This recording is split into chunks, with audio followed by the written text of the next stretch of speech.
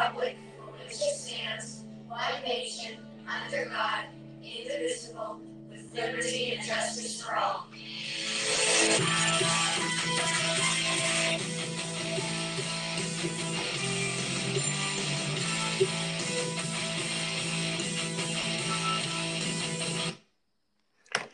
Welcome to the BSJ Podcast, Episode 2. I'm your host, the American Redneck Buckshot Jones.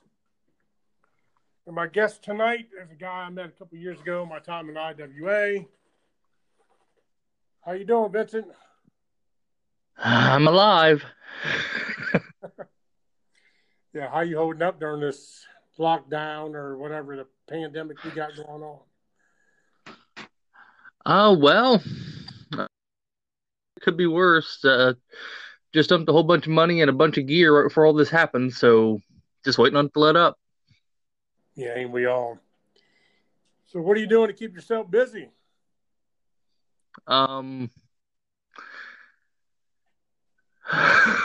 Staring at walls, thinking of new ways to hurt people, watching a lot of tape. New ways to hurt people. That sounds like the Vincent Cross I know. Oh, yeah. Okay, getting into this.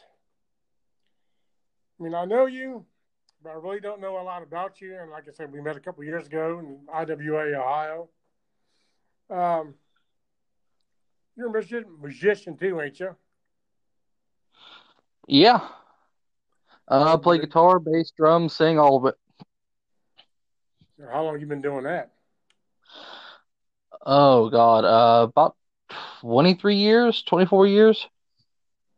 Yeah, it's a little while. You're pretty good. I mean, I've seen your work, and you're talented. I'll give you that. Oh, thank you. Let me know and the audience know, when did you get into the business and who trained you? I got started probably, I think it was around 2013.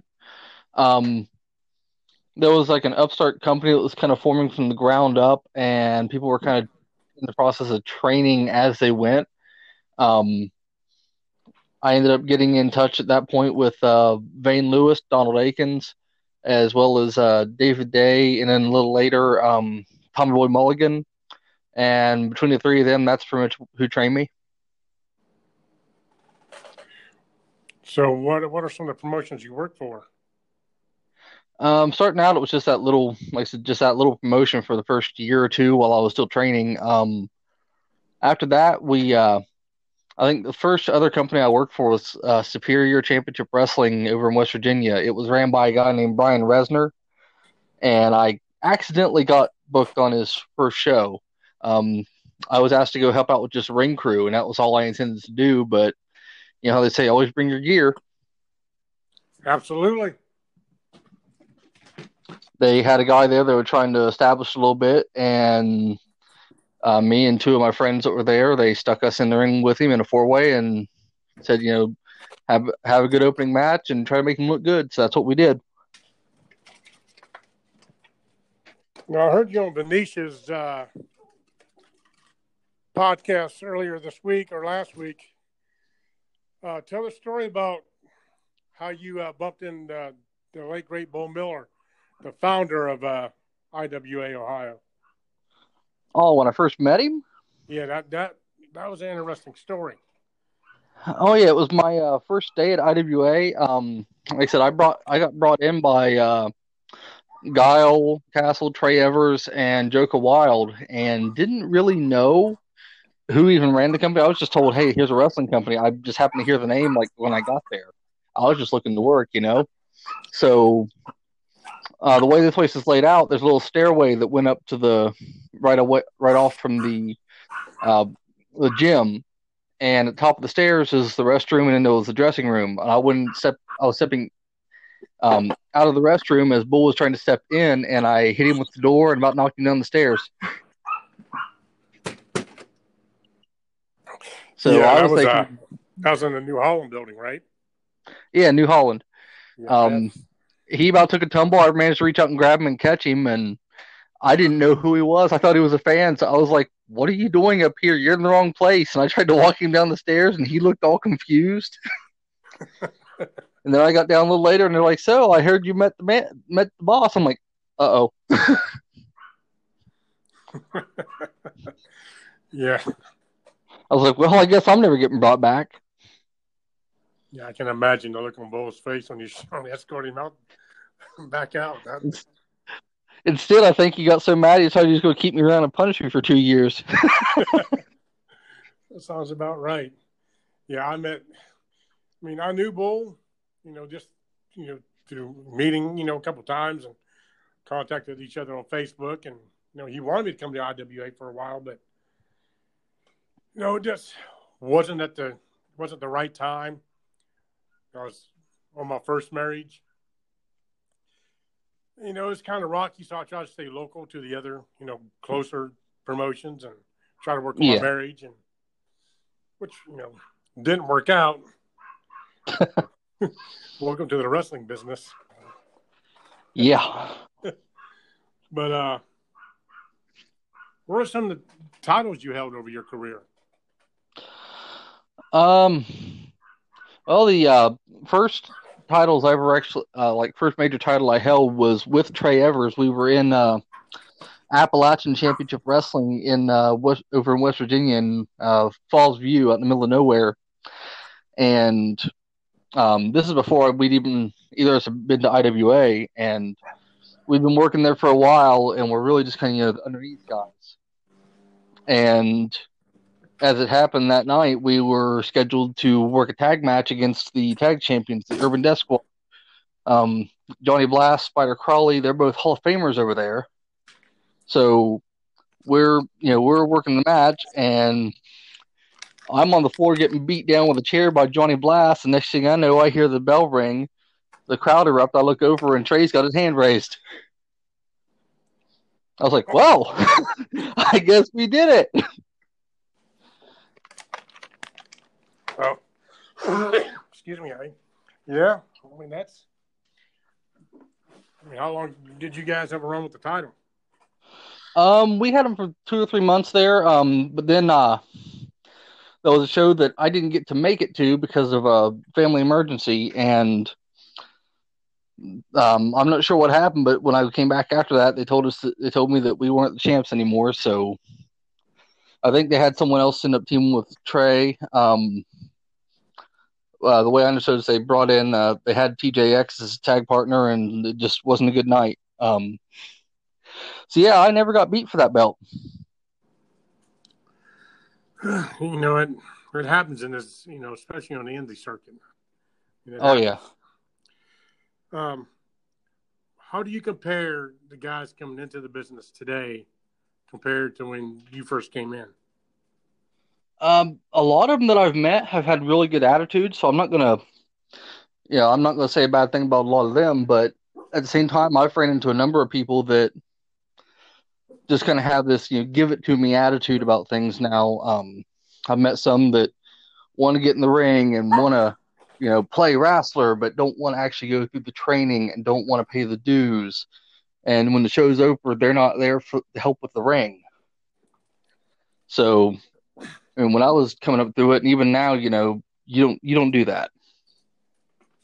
No, me and Joe Black was talking about it on my my first episode about paying dues, helping with the ring, and these young guys, not wanting to, like you said, pay their dues and help with the ring, tear down, set up the whole night. I mean, that's what you do.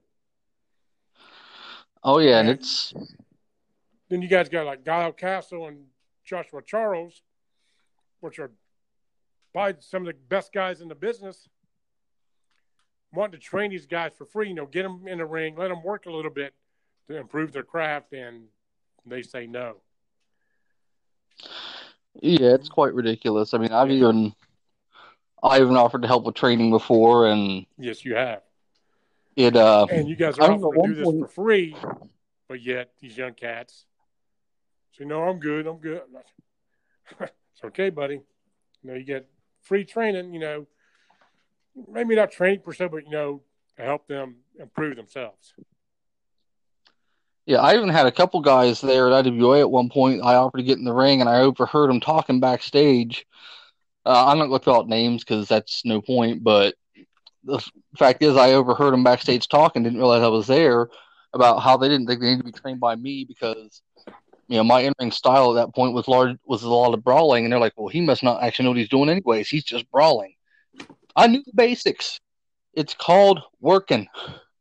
Right. I was like, you son of a bitch, No, we all talked about how you first time in IWA and you're meeting with Bull.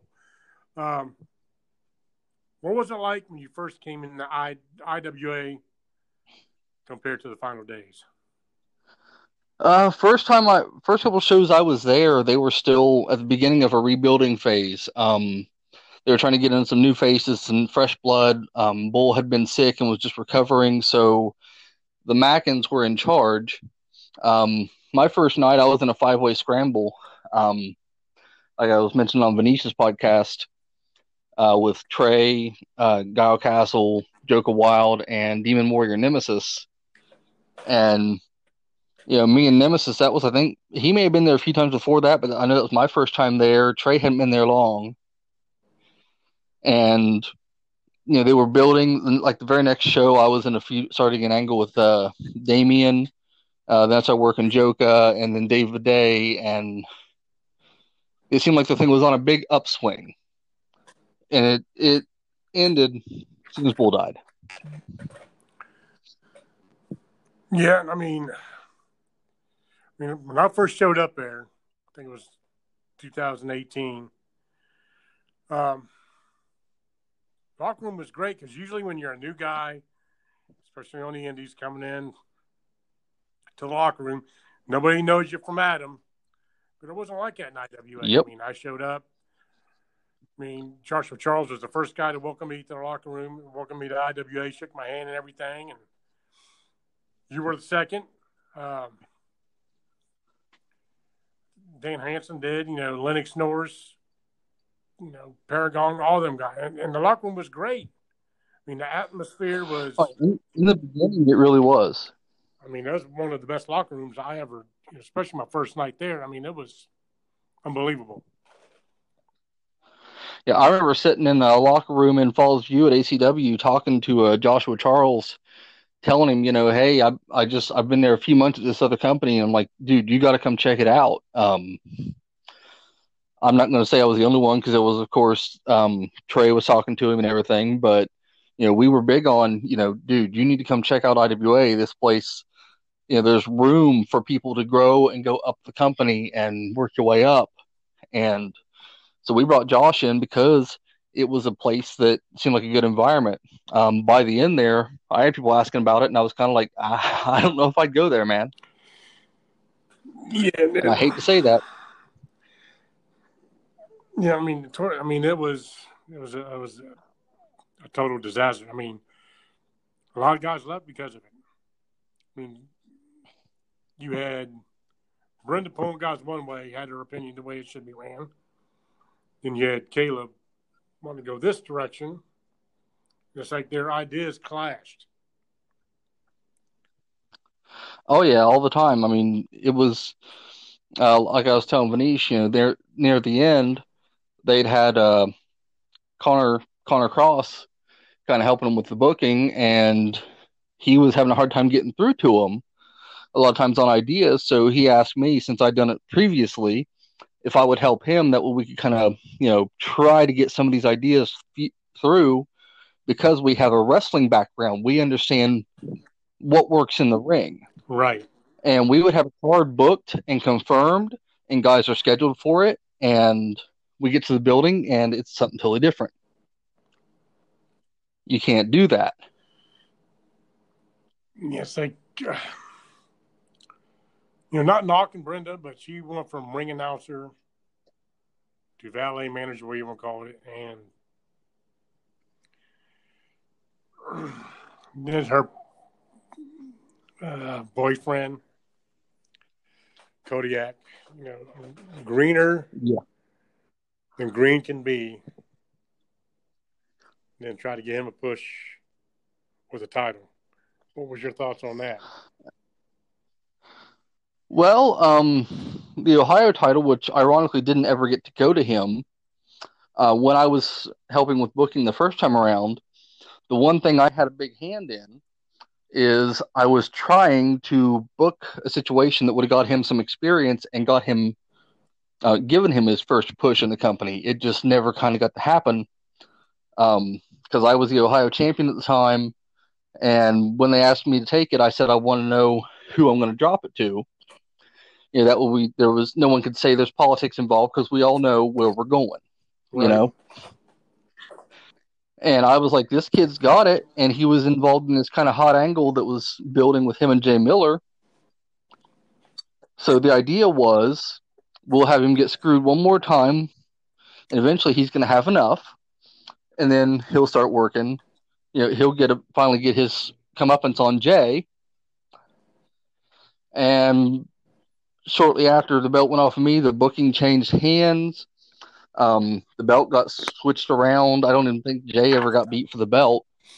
No, he didn't. And they're running a different angle, and they're trying to push him up the card to work at the top of the card. And I liked him, but he wasn't ready. No, I mean, he's got the look. He's got the talent to do it.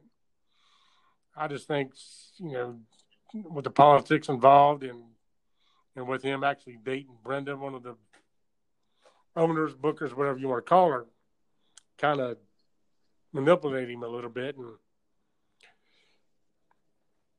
kind of sidetrack him. Oh yeah, and I didn't. I know it got spun around at one point to people saying that I was upset and didn't think he deserved it, and it wasn't that. It was I didn't think he'd earned it yet. In not just my eyes, but I'm like in the fans' eyes, they're going to see right through you. I mean, that's the thing. It doesn't matter what anyone backstage thinks. If the fans see through you, you're done. Right.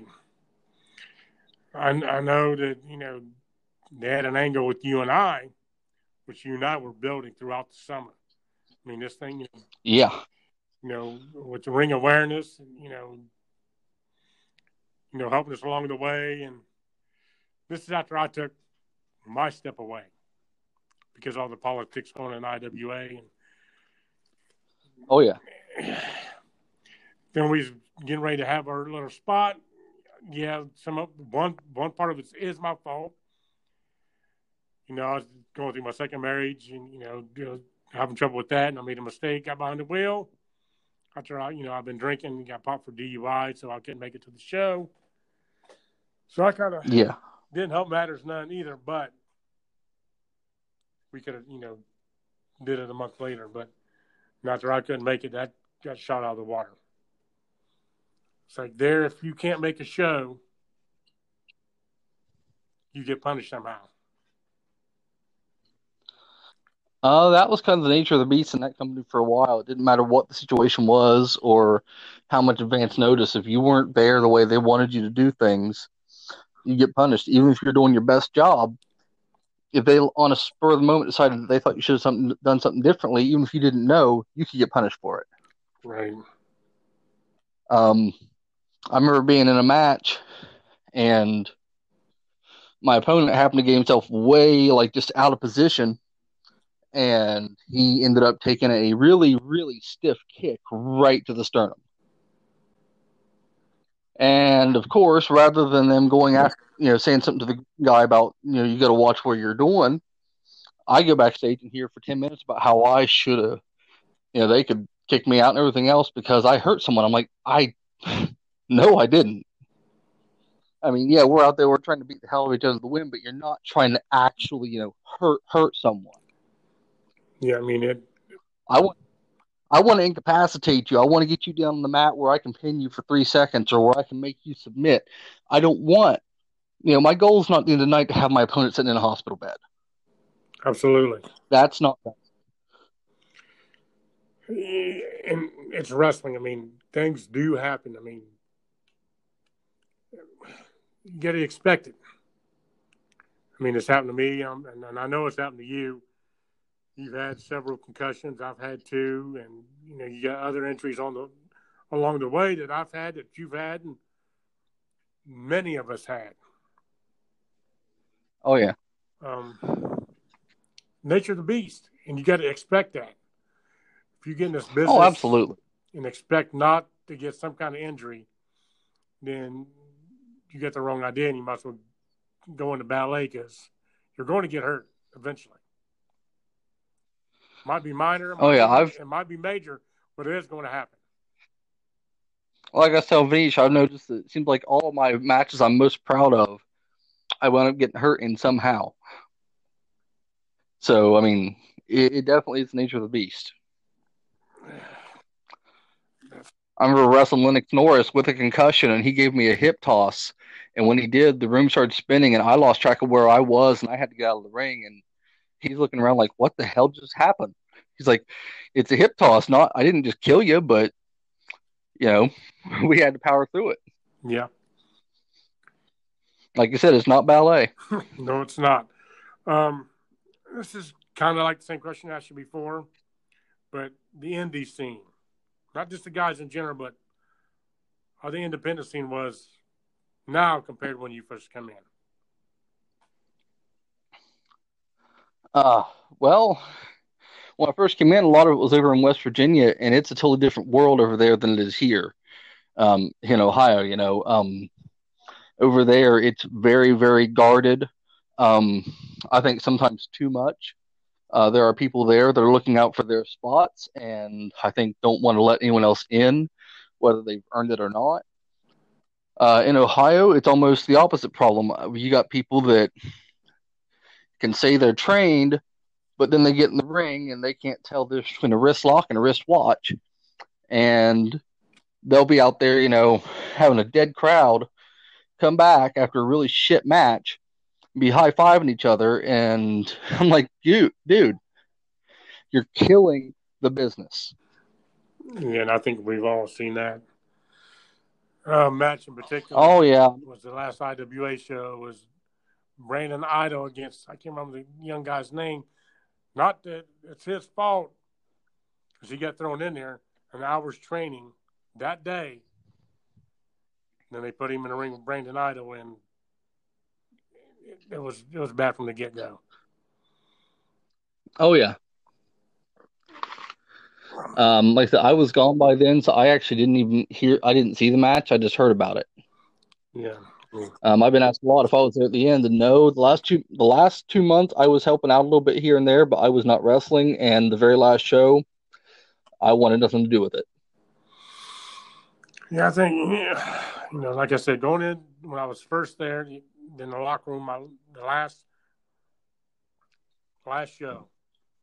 I mean, there was nobody talking to nobody. I mean, it was people doing their own thing, and it's sad when it gets like that, but okay, what are your goals now? I mean, for Vincent Cross. Well, it looks like the only company I'm really working for right now is Top Notch Wrestling Alliance down here in Southeast Ohio area, and I've got the Legacy Championship there. My next defense is already set. We don't know when the show's going to happen, but whenever we run an event again, I'm facing off against Mr. Slamuel, and my goal is to just show him and everyone else why I am the Legacy Champion, and to then move on. I'm eyeballing. I'm watching Vane Lewis. He's got that heavyweight title, and while I'm really, I'm proud to be the Legacy Champion, I'm looking at that top title. Yeah, I mean, I think that's a lot of. I mean, if you don't get in this business to be the top guy, I mean, then why be in it? Exactly. I mean, yeah, it makes you feel good when they want you to be the guy. They want you to be the face of the company. Load it on your shoulders, and carry it. But, yeah, I think. Oh, absolutely. I don't look to be handed anything. I definitely would pay to see you and Vane Lewis go at it. I mean, I've seen that. Last match we had some weird stuff go down at the end of it last time. So, he and I have not ever actually had a straight up one-on-one match that didn't have a contested end of some kind to it. So I'm definitely looking for that. And being, he's one of the ones that trained me and broke me into this thing, of course. Right. That's where I'm looking. Now, speaking of you just working with TWA, you were at the first show for RPW, which is RPW 3.0. It's the third promoter to carry that company. Yeah. Explain what happened there, because, I was your opponent. I mean, and if I had it my way, you'd still be there, because we still got a lot you and I can do. And I'm going to push for that. Explain what happened in the first show, or what happened with me being there. Go ahead and talk about going into our match. Then we'll talk about what's going on, what happened between when we were supposed to have another match. Okay. Talk about our match going in, which finally happened. Awesome. And the fans were into it. The match was hot. Oh yeah, it was. I had a lot of fun. I mean, and the thing is, a lot of people probably didn't realize this. I don't even know if you did, but I had 102-degree temperature that day. I was sick and could barely move, but by God, I was scheduled to be there. I had a match against you, and I was going to give you whatever I had. And you brought it, trust me. I mean it. Oh, I'm sure. I think we both felt it the next day. Yeah, I sure did. I'd say even Mr. Ashworth, I think Ray Lytle was probably feeling it the next day too, honestly. Yeah. Sometimes when you're a special guest referee, things happen. Yeah, or when you're when you're a Billy West on the outside there, and I happen to get a hold of your chair. He showed me the chair a little while, like a month later, and it had a hell of a dent where I cracked him with it. Oh my gosh.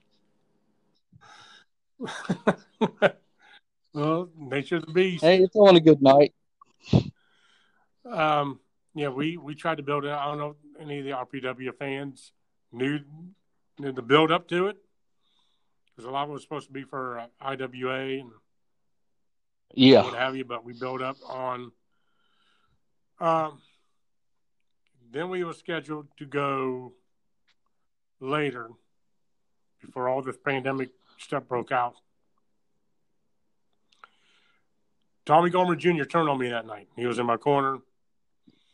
Yep. Power slam me.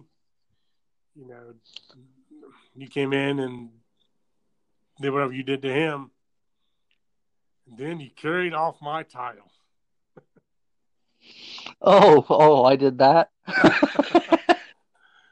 Which should be sitting in my gear bag, but somebody else has it right now. But going in, hey, I can honestly say it is in Guile Castle's possession now.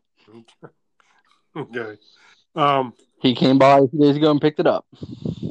Going in, it was supposed to be me, you, and Tommy Gorman Jr. Then it turned out that Tommy wasn't going to be able to make it, because his son was going in for surgery, which is understandable. Oh yeah. It was either my two. Yeah, they come first. Regardless, I don't care. That's why I missed the show when I dropped the tag titles I was telling you about.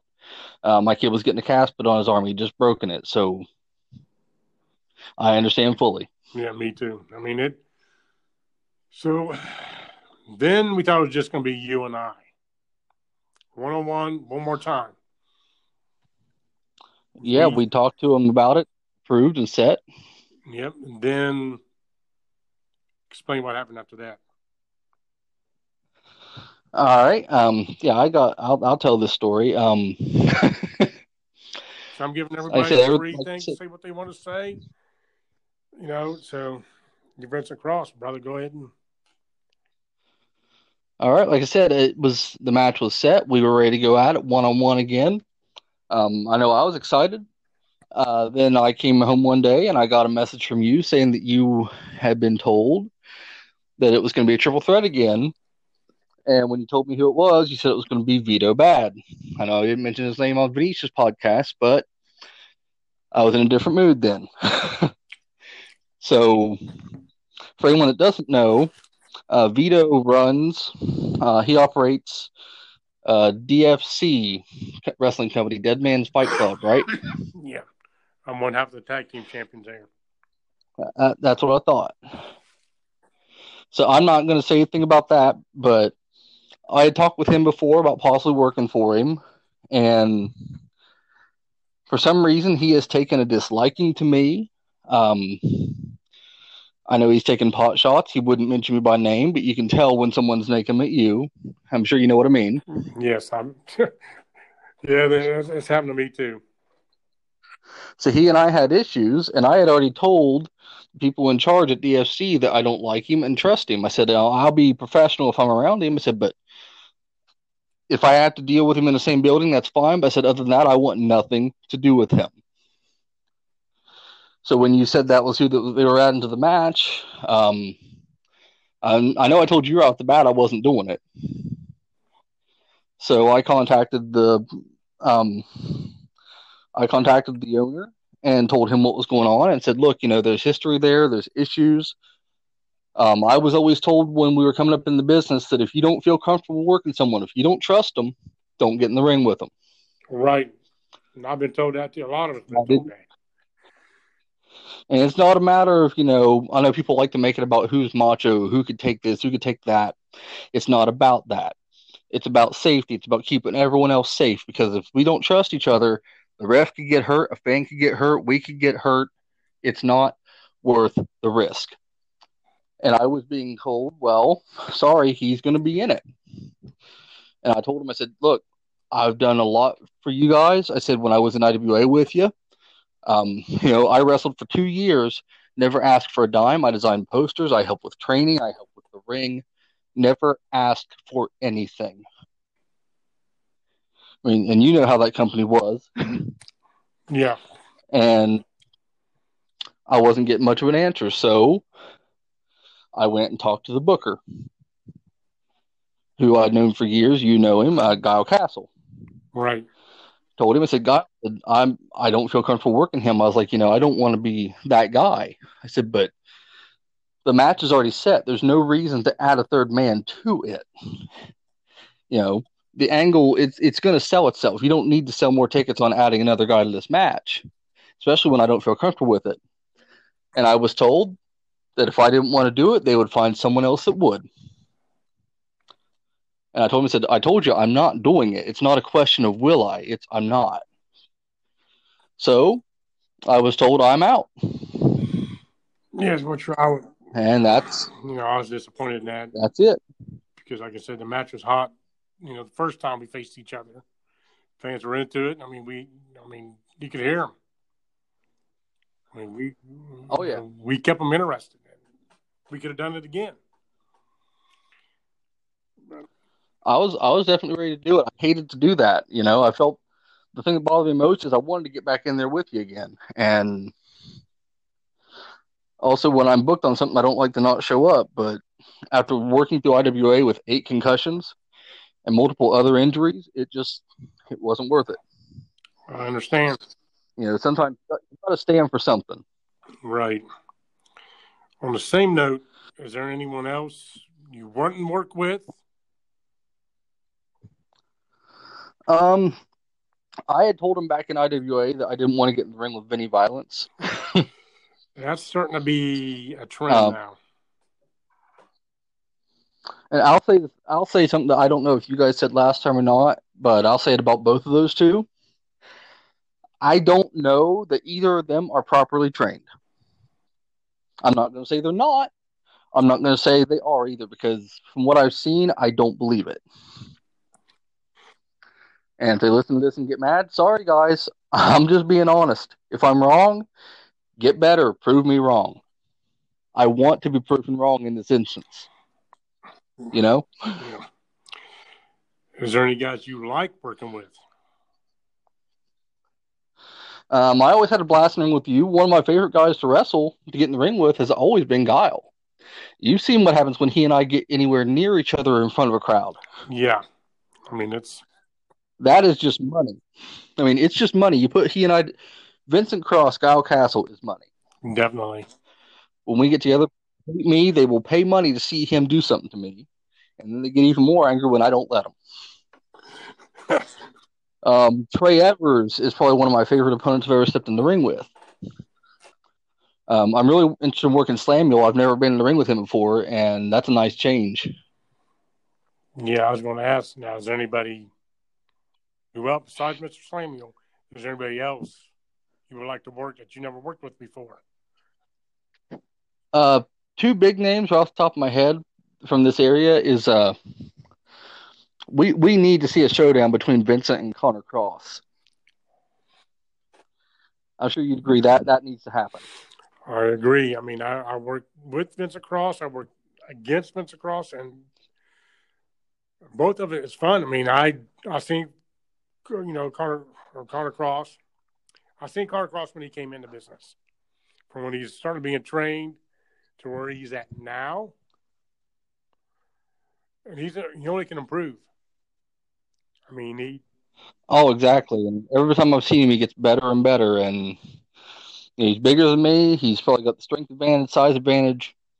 I want to find out just who has the most heart and who's willing to do the most to each other. Because I think it really does come down on that one to which of us is the sicker individual. And he's smooth on his promos too. A lot of guys ain't good on the mic promos, whatever, but he is. Oh, he can talk. I mean, his is like smooth. It's like Nick Bockwinkel. Sort of reminds me of.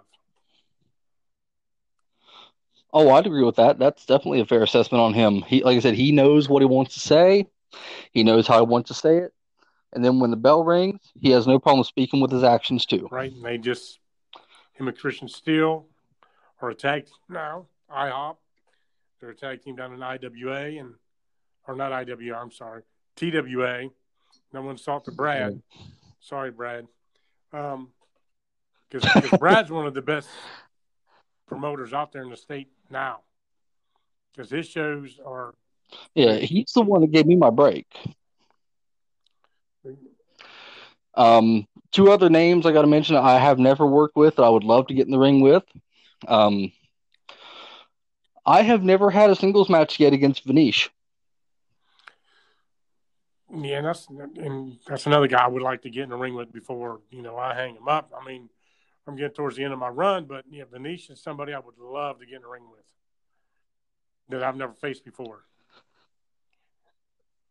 I thought it was going to happen last year, but circumstances changed and didn't get to.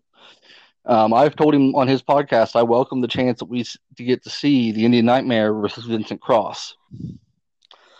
And the other one I really want to get in the ring with is your original guest there. I want to get in the ring with Joe Black. Yeah, he's another one. He's very technical when he gets in the ring. I mean, he's good on the mic too. I mean, me and Joe came in together. We got trained together. Totally different styles. I fought against him a lot of times. And then I had my little heel run, which didn't work out. So I went back face. So we ran together for a little bit. So yeah, he's. Yeah, speaking of a heel run versus a face run, is it just me or does it ever get under your skin when you see someone decide, either they've been on the bad side of the fans and suddenly they start high-fiving them, we're buddies now, or the other way around? Because I'd like to say that I don't think it matters much if they cheer or boo for me. You've seen how I work. I mean,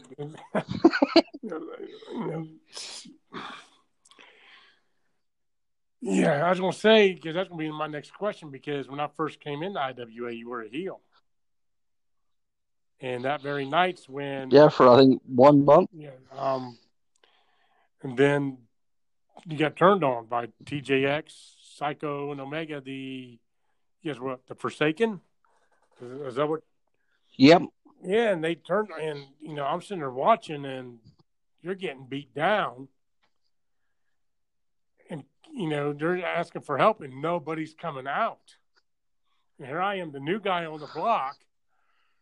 I was like, Okay. Not, if I was going to get in trouble or not, any ramifications, I had to go make the save, which, kind of did good because it built up for the 6-man tag we had. Oh, yeah. I remember that It one. was me, you, Connor Cross against members IHOP, Rob Johnson, Christian Steele, and TJX. Yeah, as many issues as I had with TJX back then, I'll admit I kind of felt bad for him because the other guys weren't there. And really, I felt bad for myself because I never really got to get my hands on either of those two after that, Omega and Psycho. Yeah. Stipulation was they win. And there's something about having to walk around in a knee brace. There's something about having to walk around in a knee brace for 2 months that kind of gets under your skin. The stipulation was they win, TJX became the Ohio champion. We win, Connor Cross and I become the IWA Tag Team Champions. But by the end of the night, you still got your title, and Connor Cross and I got new gold we're taking back home. Oh, yeah. That was a fun. It was. Go ahead. Actually, it was a fun night watching that happen and seeing the reaction, but I know it wasn't long after that I started getting being given suggestions backstage. Well, maybe you should do this with the crowd, and maybe you should interact this way, and they like you. You should do this back. And see, man, I made the mistake of listening to people. Some of the biggest mistakes I've made in this business were taking other people's word when I knew it went against what I felt was right. See, that's when because at the end of the day, the one that has to look in the mirror and see Vincent Cross is me. That's right. I mean, you didn't have to acknowledge the fans. Yeah, they cheered you. But, a lot of times Steve Austin didn't do that. And he was one of the biggest faces in the company's history. Oh, absolutely. Like I said, it goes back to what I was saying about Kodiak earlier. If they put you in a situation where the fans start to see through what you're doing, you're done. And I think they were starting to see through that a little bit because, that's if they want to cheer me and hang out, I want to hang out with them. I don't mind here and there, but Vincent Cross is no hero.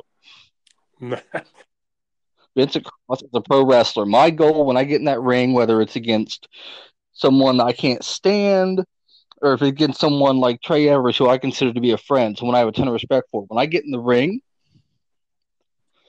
my goal is to do whatever it takes to get the job done. Friendship at that point, when the bell rings, doesn't mean a damn thing in this business. No, it don't. Now,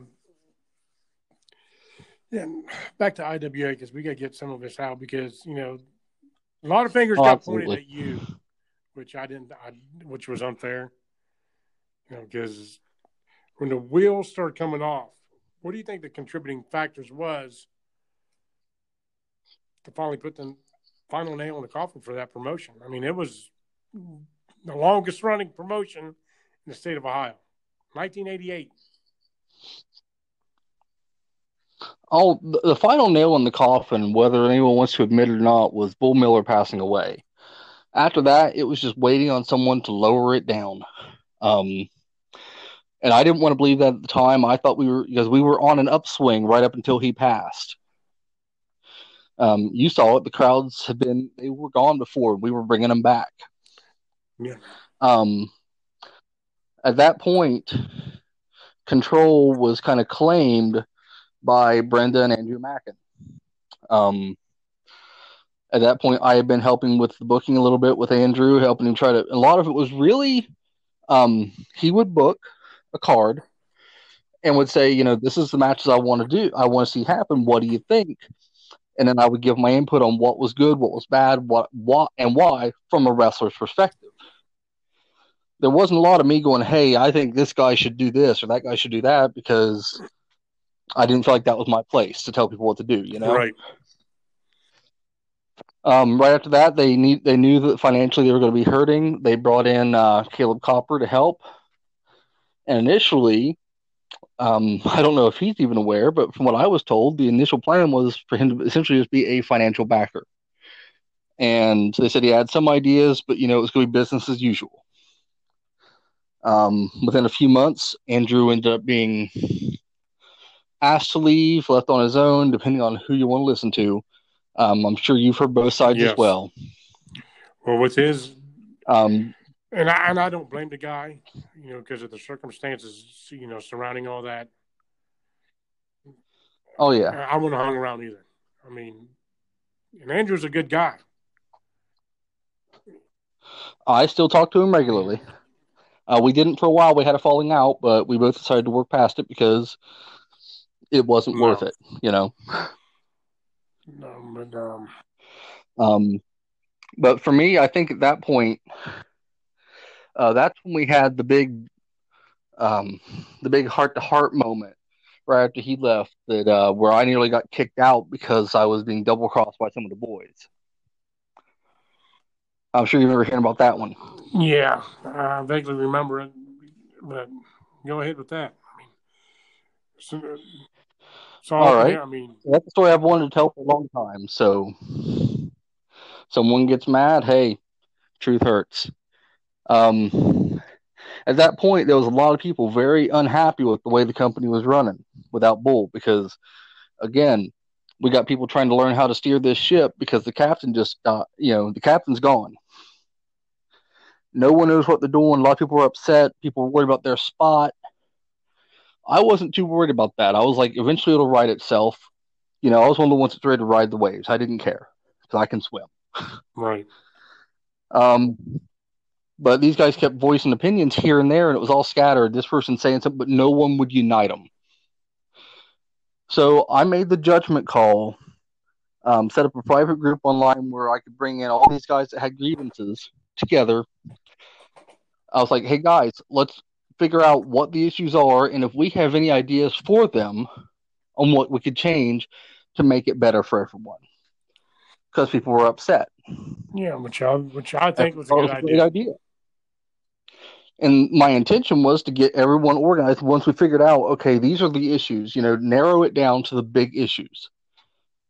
Then we can have a meeting. I have no problem as a guy who's been here longer than most of them being the guy to step forward and say, look, these are the issues that your roster has. Your locker room's unhappy about these things. Now, what do you want to do about it? I mean, you could ignore it. You could let it go. You could do something about it. Right before the next show, I found out that Jay Miller had taken part of the conversations from there and had gone to Brenda and Caleb and told them that I was staging a coup and we were going to do a walkout before the show. Seeing that, which obviously was not the plan. No, that wasn't the case at all. And I can say that right now. And the group of people that wanted changes included guys like Charlie Brown, included guys like Guile Castle, guys who were not concerned about their spot, but were seeing, we want to do what's best for the company. And those are guys that but it turned out that along with you. Yep. And they had the concerns. And after that, I also found out that Rob Johnson, Hawaiian Lion, was in on it with Jay, right there with it, suddenly saying that I betrayed him when I said that's not the case, and I called him out on it. Which also explains why he and I had a falling out. Yeah. Me and Jay, since then, me and Jay have talked. We're good. Yeah, I know he's got the tractors, but he and I have talked since then, and at least I know I bear no ill will. We still speak semi-regularly. But that is what happened. Yeah, I don't know. Yeah, with 2 shows left, you were gone.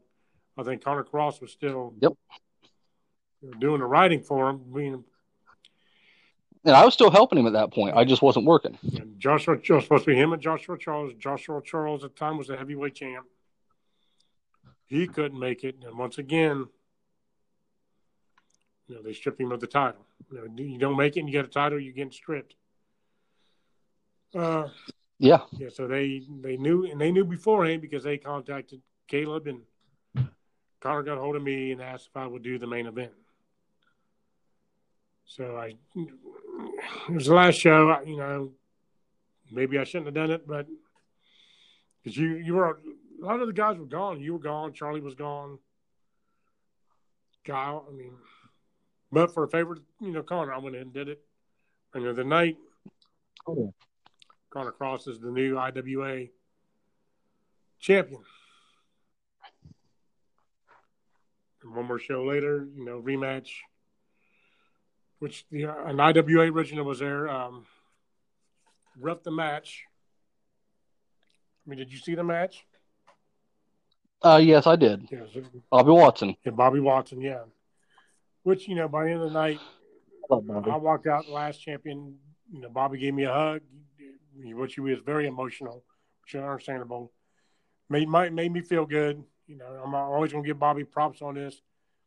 He said, Bull would be proud that I'm walking out with that title. So he's looking down, he'd be happy. By the end of the night, I told Caleb I was going to do it. So I was going to get on the mic, and I was going to speak my mind of what happened, and I wasn't going to pull no punches. I was going to let it all out, and I did. Guile liked it. Even my ex-wife, my second ex-wife, her and my daughter watched. She even liked what I had to say, and tag team champions did the same thing. We all dropped our titles, left in the center of that ring, which was a shame. But yeah, I'll admit the one thing I would have done differently is I'd have probably pissed on the belts.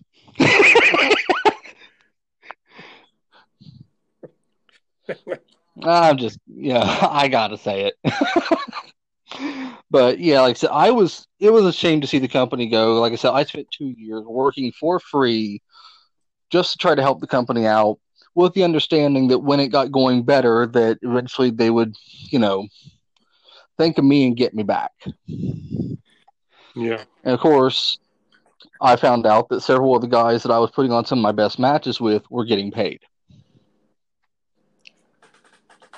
See, and that was another. That is another one of the reasons I did not come back. When some truths started coming out, certain guys were getting paid. Certain guys wasn't. And some of the guys that wasn't getting paid were doing more in that ring and doing more outside the ring. Oh, yeah, Joshua Charles wasn't getting paid. See that? He may have got 1 or 2 payouts the whole time he was there.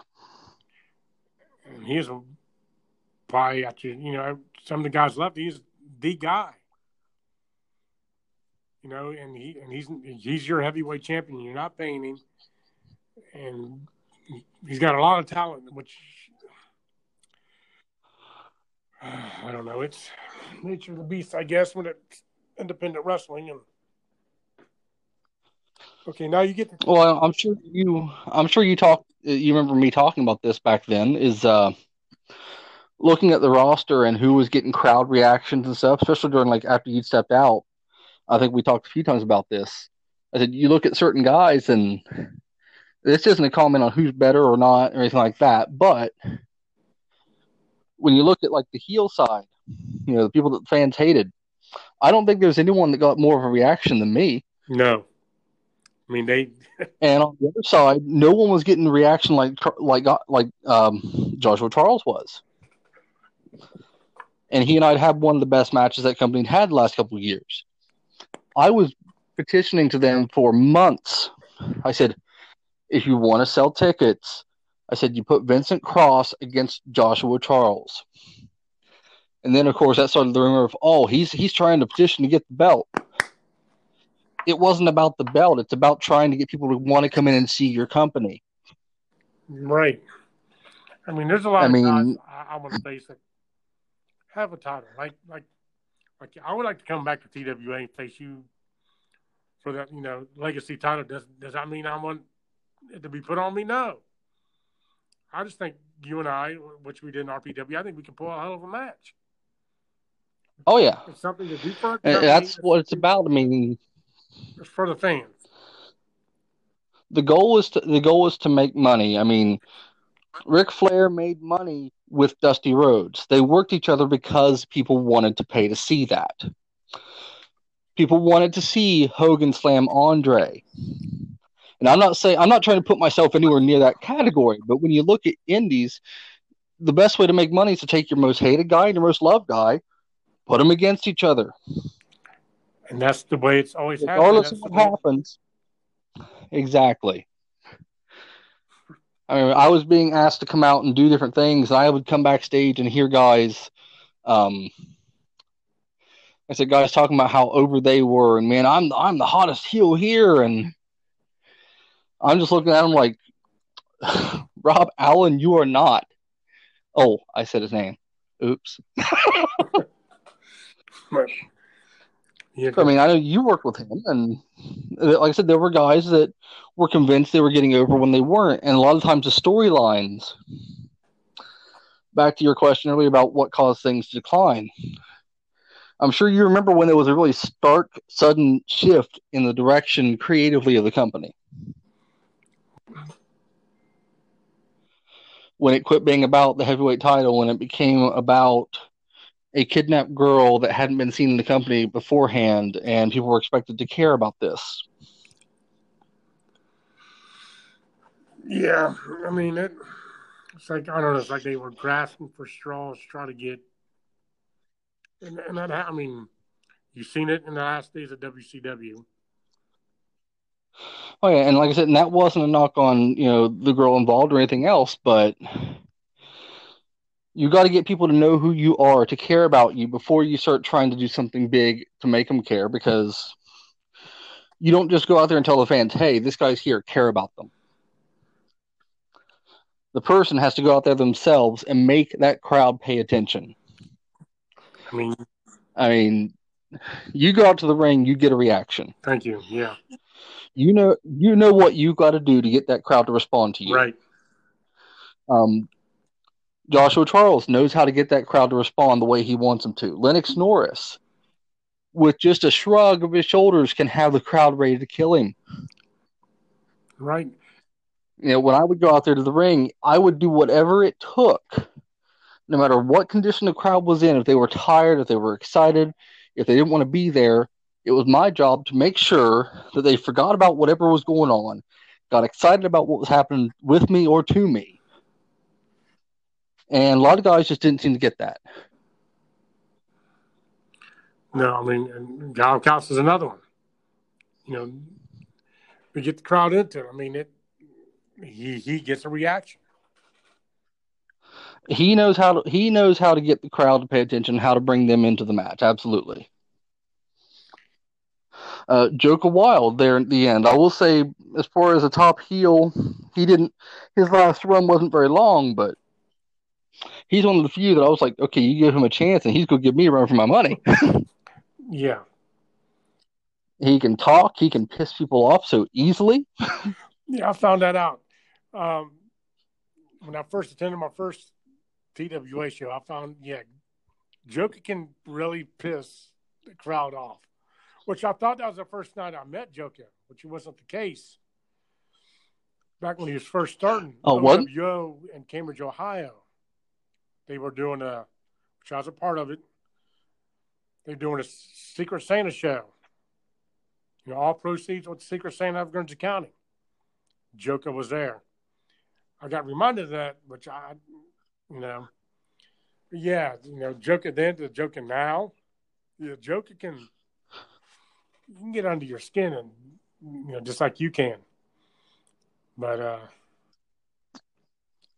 I don't do that. I'm an angel. Yeah, stealing belts and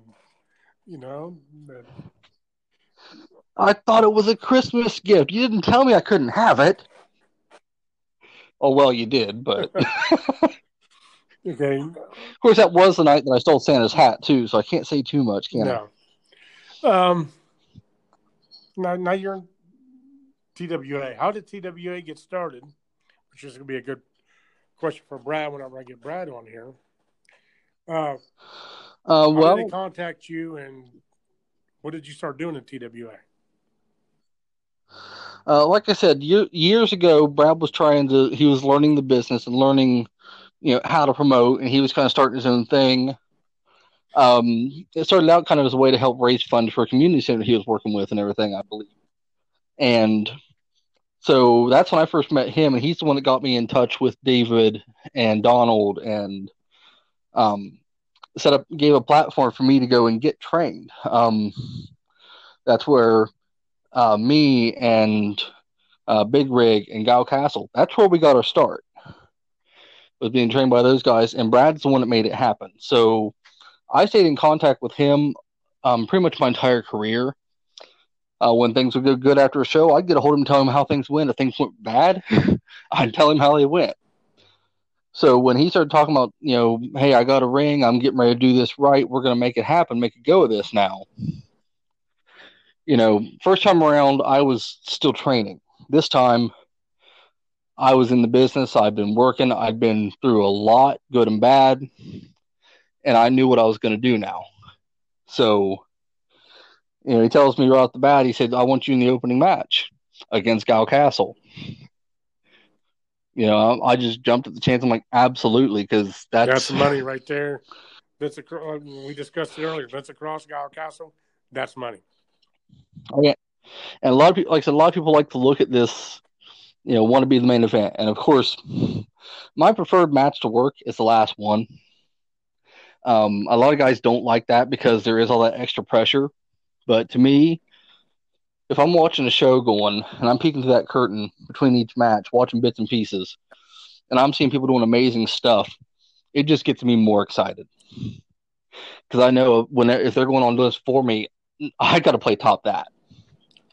But with that situation, it's the very first match of this company, and that's the first impression. So I saw a chance to be that guy to make the first impression, and oh boy, did we! Yeah, I mean, look where TWA is now. Probably one of the most popular promotions in the state now. I mean, Brad's just, and the way he books and the way he does things there. Like I said, I only did one show, and that we won't go there with that tag match because that was something else. But like I said, first night in the opening match has a finish where my foot's on the rope and the ref doesn't see it. The ref happens to be Guile's son. So after the match, I'm in his kid's face and about started a riot because people thought I was going to beat up his kid, which I might have. And that's a good way to make a first impression. We were off to the races from that point. Let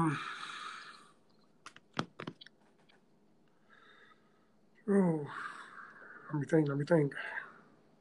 Okay, now we're getting towards the end now. If there's any advice you could give to the newer cats coming in, what would you give them?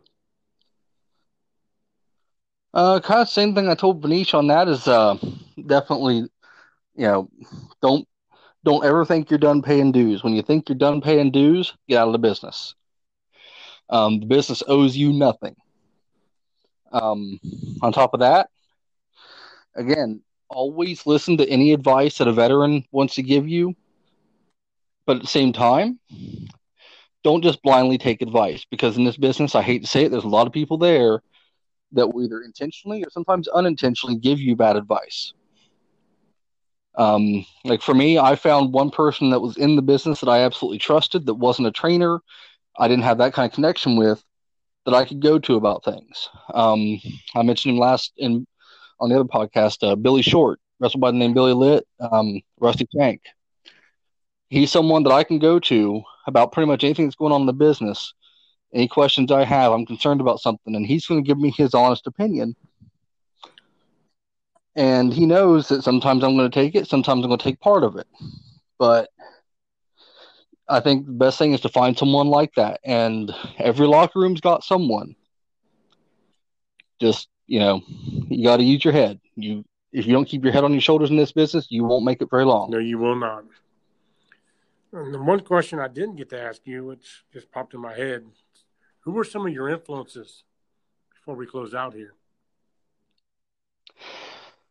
My influences with getting into the business were guys like Sting and Shawn Michaels, Bret Hart.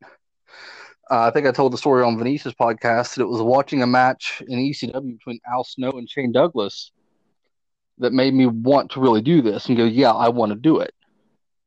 As far as Vincent Cross goes,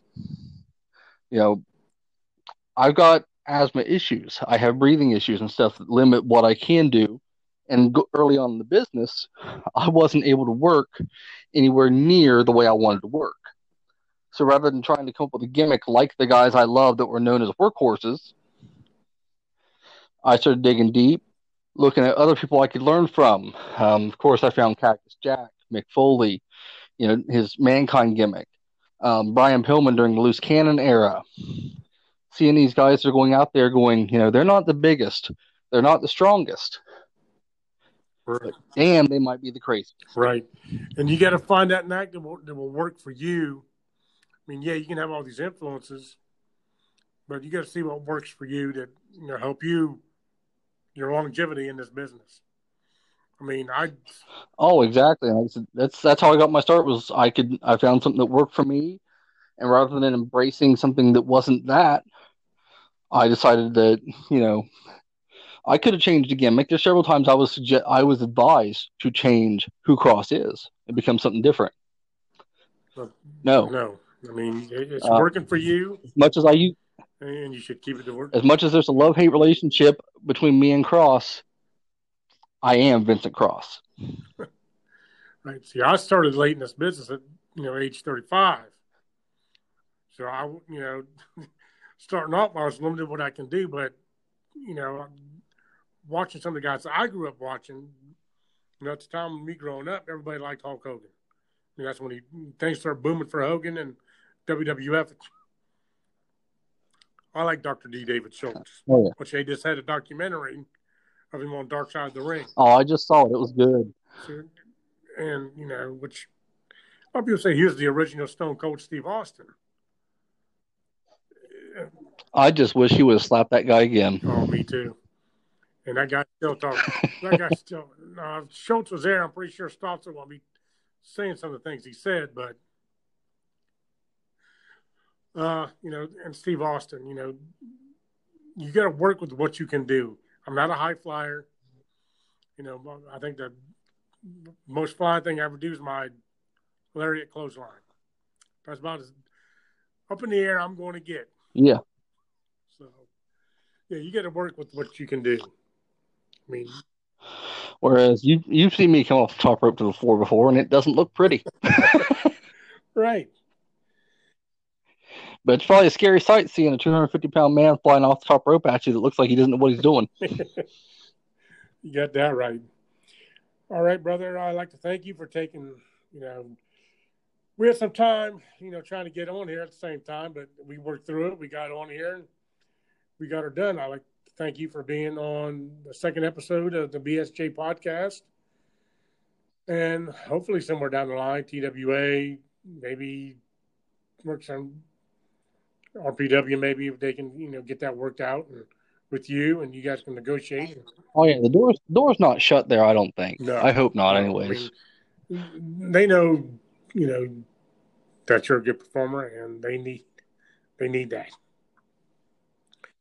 Being. Like I said, it's the business. There are circumstances I'd be willing to come back. There's just right now I'm not even saying I'm gone for good. It's really the ball's in their court, Right. They know how I feel about things, and that's all there is to it. I've always tried to work with people.